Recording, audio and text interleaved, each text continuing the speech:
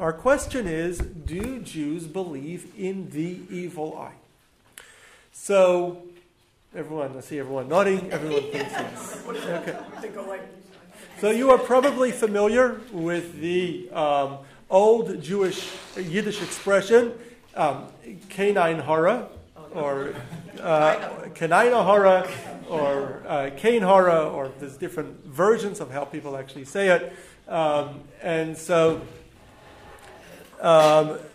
so it's really short for Kain Ayin Hara, which means no evil eye.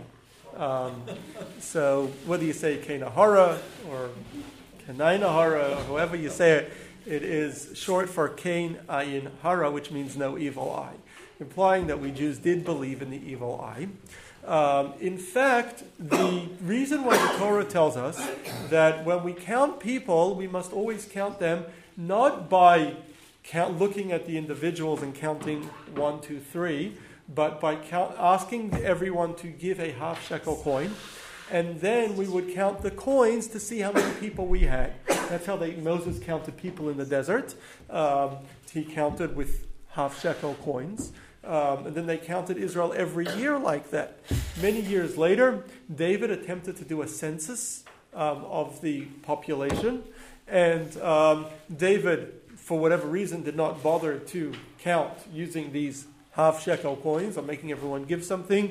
David rather actually counted people and had that people go around house to house and count people. And as a result, David was punished for that because one is not supposed to count people.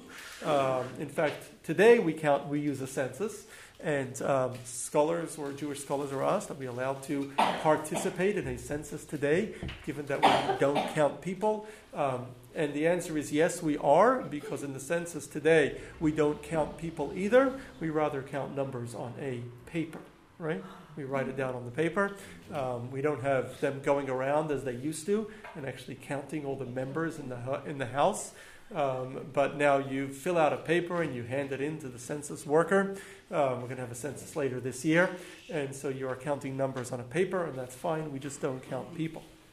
Now, the reason why we don't count people directly is because of our concern for the ayin hara, for the evil eye that can come when we count people.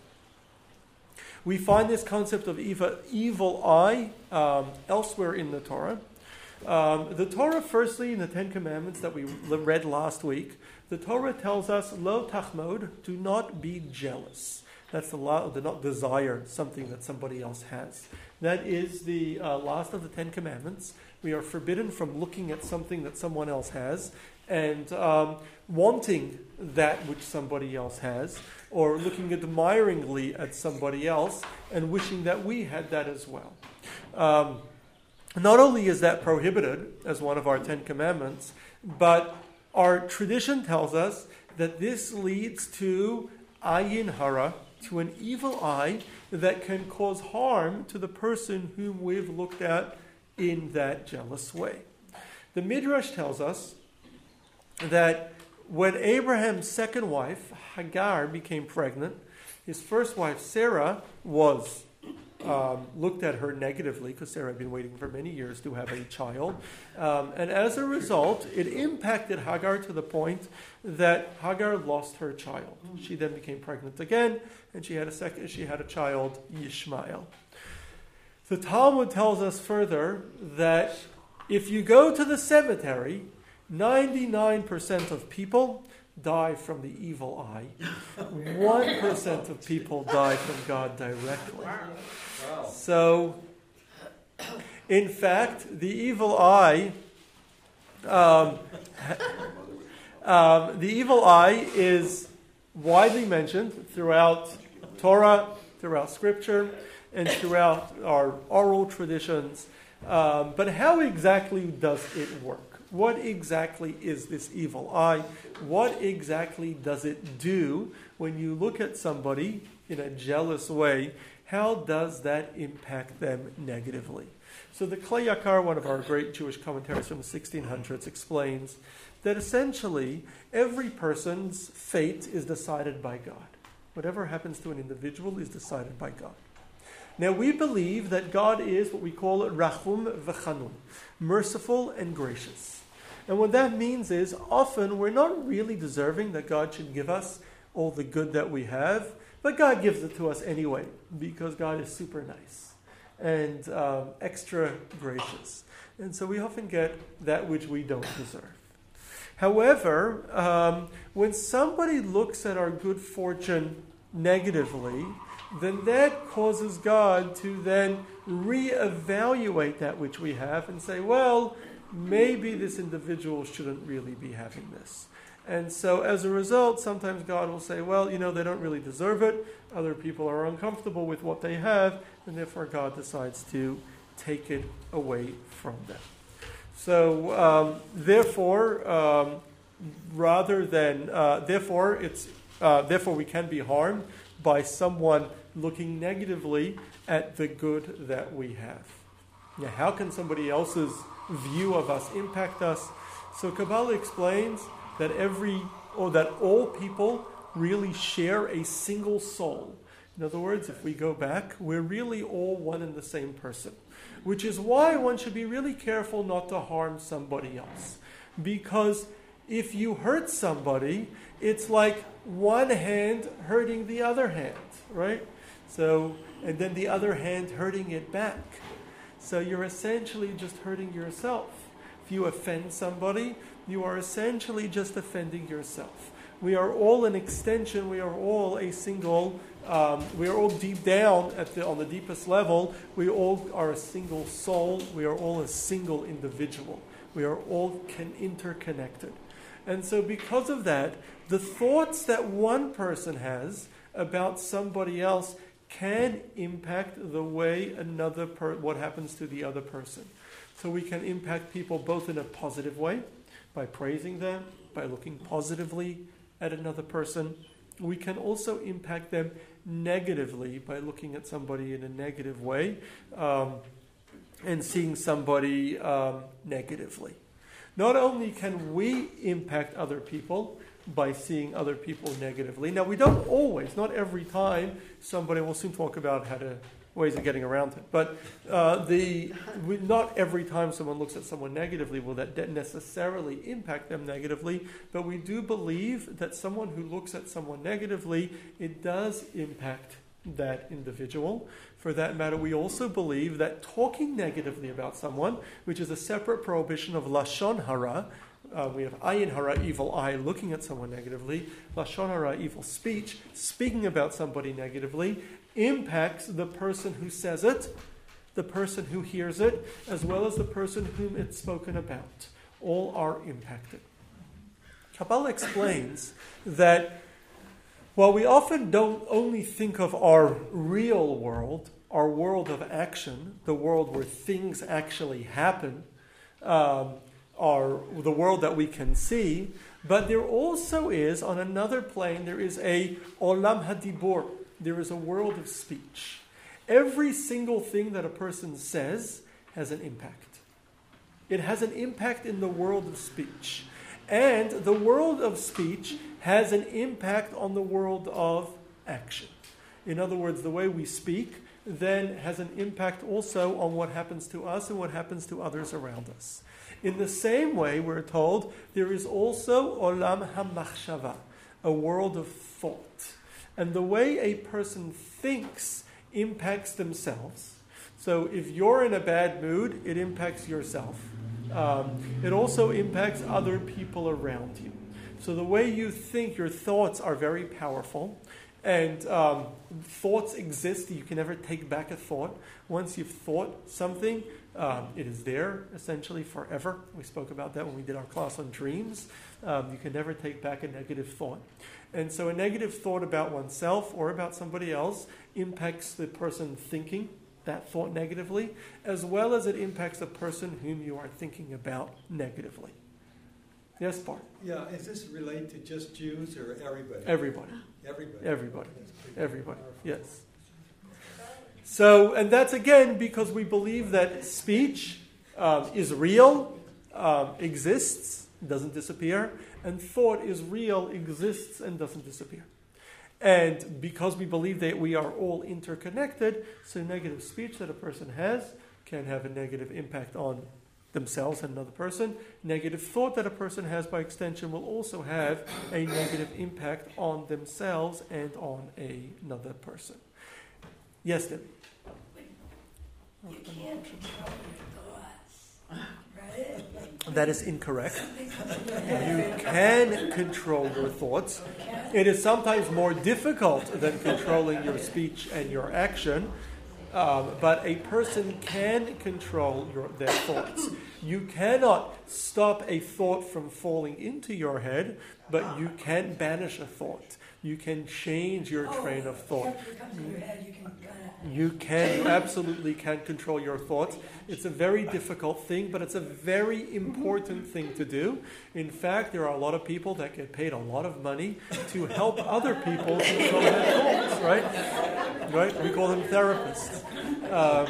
So they help you control your thoughts. But it's a really important thing to learn how to do yourself to control your thoughts, because your thoughts impact you negatively, impact those around you negatively. If you have negative thoughts, you think bad about yourself, you're pessimistic, you have negative thoughts about somebody else, those negative thoughts impact yourself and other people negatively. So it's very important to learn to control your thoughts. And it's something that everybody is capable of doing. It takes a little practice, a little exercise, but everyone's capable of controlling their thoughts. So not only are we impacted, though, by the way another person looks at us in a negative way, we also can be impacted the way other spiritual forces, such as angels, look at us negatively. The Talmud tells us that when the Torah was given at Mount Sinai, it was given with a lot of noise, as we described last week. It was given with thunder and lightning at Mount Sinai, and all of Israel stood at Mount Sinai with God's voice that everybody heard, this great revelation. It was given with a great spectacle. And then what happened is, later Israel worshipped the golden calf, 40 days later, and when Moses came down with the first set of tablets, Moses smashed those first set of tablets. So they were broken because Israel worshipped the golden calf. But our sages say that this was an indirect result of the angels, so to speak, having an evil eye or looking negatively at Israel. They were jealous that God had given us the Torah. The second set of tablets were given quietly. Moses came down the mountain with the second set of tablets. No big deal, no fanfare, and as a result, those lasted. So what we see from this is that firstly, that not only other people who see things happening if we do things loudly, but also spiritual forces can also have a negative impact upon us. But we also see very much the way that we avoid the evil eye. And the way we avoid the evil eye is by not flaunting the good that we have. Everybody's life is full of blessings. So we need to be aware of our blessings. It's very important. Sometimes people think that their lives are horrible. When they're not, if you compare your life to people who were struggling, people who were suffering, and you compare your life to them, your life is not all that horrible.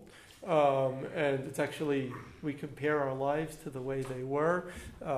Our lives are actually pretty good. Right? Our lives are really good. Yes. I was just reading the other day. Yeah, I was just reading the other day about accounts about the DP camps that survivors were in after the Second World War. And they were pretty horrific, these DP camps. They were usually military barracks that had been turned into DP camps. Most families were given tiny spaces for the family, or sometimes shared spaces of maybe 10 or 20 feet by 10 or 20 feet. It wasn't very tiny areas. They were given with open to the elements, right? Without proper warming and and they were living off military rations that the American military was giving them. They were living pretty difficult, but compared to what they had previously, it was really something. As one person described it, they got, along with their bread, they got butter. And mind you, the military butter they were getting was salted butter so that it didn't spoil, right? They would send the military food were all, back then, before they had the MREs, the military food was all preserved, so it was very salty butter, but they had butter to put on their bread. It was a whole different life. But when you compare that to what, and then today people complain with what we have. So we need to be appreciative of what we have. We need to recognize the good that we have. But at the same time, we shouldn't flaunt the good things that we have. The Torah tells us that during the famine, in the days of Jacob, our forefather, Jacob turns to his sons and tells them, go down to Egypt and go get grain, even though we have plenty of grain. Because everybody around us is going to Egypt to buy grain because of the famine, where Joseph, they know Joseph was selling grain. So if we don't go as well, people will think we are well off, and they will look at us with jealousy, and they will plant the evil eye in us. And so better, let's not flaunt that we saved for the famine, which they had. Let's go down to Egypt and buy bread anyway, or buy grain anyway. But we see from Jacob and throughout Scripture and throughout our Jewish books the importance of never flaunting that which we have, never sharing it.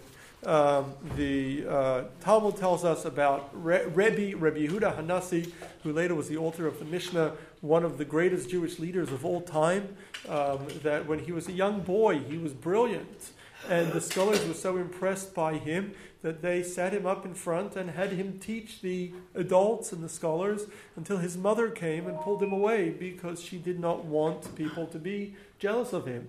And and in the same way, we should not flaunt that which we have or be showy about it, but rather we should be very quiet and we should be very quiet about that which we have, live below our means, or at least definitely publicly, and or any other gifts that God has given us. Well, we should use out our gifts and talents. We shouldn't promote them or praise ourselves, praise our gifts and talents, publicize that which we have. And indeed, you may remember your grandmothers who grew up with this Jewish culture. If someone was successful, they wouldn't publicize it. They'd be afraid to publicize it or to share it with everybody. If somebody was wealthy, they wouldn't drive, well, they didn't have cars, but they wouldn't live in fancy homes, or at least have fancy externals of their homes that it looks on the outside like it's a fancy home. We were always careful not to flaunt what we have. Now, let me take a question and then I'll continue. Yes, do you want to add something? Yes, so what about people with talents and gifts, artistic or musical kinds of talents, and sharing those? So it's important to share that which we have. We believe that gifts that God gave us to share. And we should use them, and we should maximize our gifts, and we should use our talents and train ourselves to improve whatever talents we have. But at the same way, we need to have humility about whatever talents we have, and we should always be humble about it. And a truly talented person doesn't need to share their talents. They can do their job or show their talents as they need to as part of their work or whatever they're doing, but they don't need to make a big deal and be arrogant about it in an unnecessary way. And in fact, we live in a society today, and I don't think this was even true 20, 30 years ago. We live in a society today where everybody is encouraged to, from a very young age, to grow or expand show off their abilities. Already kids in high school go to professional college preparers that help them puff up their high school accomplishments to make them sound much better than they are. Then from when you're 18 years old, everybody always has a resume on hand where all your accomplishments are puffed up, much greater than an individual is. We live in a society like that. You're supposed to hold on going a LinkedIn page that you have to always update with all of your great accomplishments. And so we live in a society where people are really encouraged to always flaunt and try to promote themselves and be as self-promoting as possible. We have so many reality shows that are all about people promoting themselves and pushing themselves. And unfortunately, we live in a society where people flaunt wealth is highly encouraged. But Jews traditionally have not flaunted ourselves. And we don't believe in flaunting our wealth and our successes. And so the best way to avoid the ayin hara, the evil eye, is by not flaunting the good that we have, not puffing ourselves up. Now, do you need to have a resume in order to get a job? I think you do today. You wouldn't get very far if your resume didn't share, wasn't puffed up, because it would look horrible compared to other resumes. You don't really have a choice anymore. But we still, as much as possible, should not go about. We should live with a sense of humility. They tell about a former rabbi who was the head of the Agudat HaRabbanim, the Association of Rabbis of the United States and Canada, which I think still exists, but this is a couple decades ago. And he was once brought to court as a character witness, and they introduced him as the chief rabbi of the United States. He was the head of the Association of Rabbis in the United States. And so he corrected them, and he said, "and Canada." You obviously didn't have this. So the judge asked him, "Rabbi, doesn't your religion teach humility?" The rabbi said, "Yes, but I'm under oath." So anyway, that's what they tell. I don't know if it's a true story or not. Rabbi, isn't this evil eye not just being boastful, but jinxing and hexing something? For example, if a woman gets pregnant, she's not supposed to announce it for, a given amount of time. Yes, like yes. that. So involved in the evil eyes, we don't share good news before necessary, such as when a woman gets pregnant. I'm going to get to some of the details, what we actually do to avoid it. But we should not promote ourselves in ways that other people will be jealous or look negatively upon us unnecessarily. I mean, you've got to live life, but we should not do so unnecessarily. Yes? See, the way that my grandmother used Kinahora, I thought it was different from what you said, because she would look at her grandson or granddaughter and say, "Oh, what a beautiful child, Kinahora." So they would always say Kinahora when they would praise someone. They would always add no evil eye, because if they did praise, they wanted to make sure that there was no evil eye. It's like Yeah, so it's after you said a praise. nothing bad Issue happened. of beautifying the Shabbat, for example. Nothing wrong with beautifying things. Not flaunting As long as you it, don't flaunt it to the silliness. public, you don't need to. There's nothing wrong with making things nice and beautifying things. The problem is when you have a better than you attitude, or trying to be better than other people. So interestingly, the Torah tells us that when Jacob blessed his children before he died, he told his son Joseph, who was the king of Egypt, a leader of Egypt, very successful individual, he told him, Ben Porat Alei Ayin, the son that is above the eye. So Joseph is, so to speak, above the eye. And later, when Joshua, many years later after Moses, Joshua leads the people into the land. And at the time, Joseph was split into two tribes, Manasseh and Ephraim, but they were by far the largest tribe. And they came to Joshua to complain that they had split up the land and they didn't get enough land for the size of their tribe. And Joshua tells them, "Why are you flaunting your size? You will bring upon yourselves the evil eye." And they say, "Well, we have a tradition from our forefather Joseph that we are beyond the evil eye. The evil eye does not impact us." Now, why not? Why did the evil eye not impact them? In fact, the Talmud says if somebody is afraid of the evil eye, they should say, I am a descendant of Joseph, so I am not afraid of the evil eye. Even if you may be of one of the other tribes, you can still be a spiritual descendant of Joseph. Indeed, we call Israel sometimes, the people of Israel sometimes called the people of Joseph. Now, what does that mean? So Rav Kook, former chief rabbi of Israel, explains that the evil eye only impacts people who care about what others think about them. People that are always concerned about what the other people are saying, how other people are looking at them, they're the ones that get impacted by the evil eye. But those that live for themselves and don't care, aren't trying to keep up with the Cohens, aren't trying to fit into their neighbors, aren't always looking over their shoulder to see how everybody else views them and how everyone else is looking at them, those people are not impacted by the evil eye. So a person should not flaunt their successes, but not only should we not flaunt our successes, we also should not really worry about what other people are thinking of us. And now I have to say that with a caveat. The Mishnah in Pirkei Avot, in Ethics of Our Father, tells us that anyone who people like, God likes. People don't like you, God does not like you.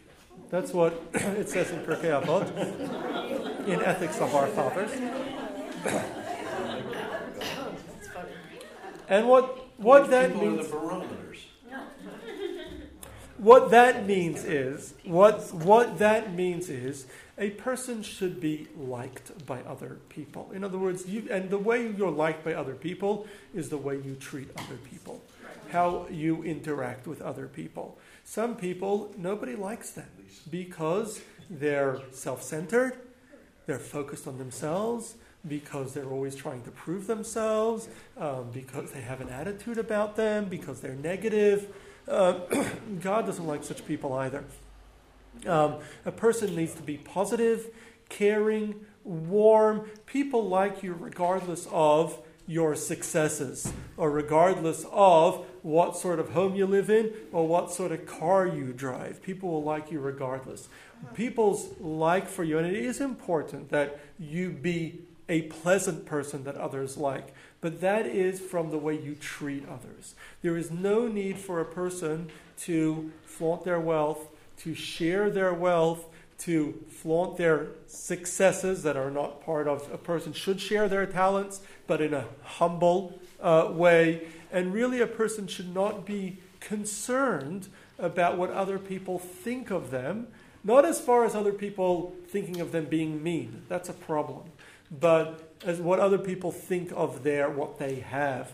A person shouldn't be trying to get other people to look up to them or accept them because of what they have, because the truth is nobody really cares what car you drive. Nobody's really going to like you anymore or any less depending on the car you drive or the size of the home that you have or any other particular talent that you want to show off about. To the contrary, people like you less because of it.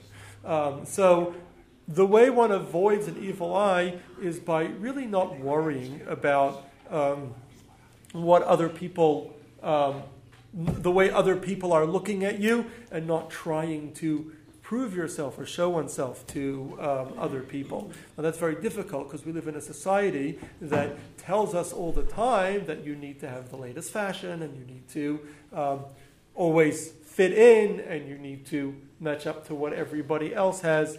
But it's important in life, we hopefully learn this very young. I try to teach my children this at a young age, that just because the other kids are doing it doesn't mean that you need to do it. You're your own person. And just because somebody else has it doesn't mean that you need to have it. And it shouldn't really bother you.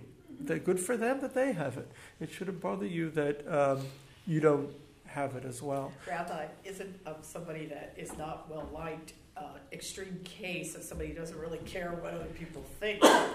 So that's the difference that I wanted to be clear about. Not caring about what other people think means not caring about the other way other people, not trying to get other people to admire you for different things that you have. You should care about the way other people think regarding the way you treat other people, regarding the way other people feel comfortable around you. That is very important. That's why I gave that caveat, that if other people don't like you, God doesn't like you either. If people find you mean, arrogant, standoffish, or anything of the like, then that's not a good thing. People should like you because you should be very pleasant to other people. You shouldn't care about other people admiring you. You shouldn't care about other people saying, oh, I wish I had what you have. In fact, we should avoid that because that gives us the evil eye that causes us to lose whatever we had.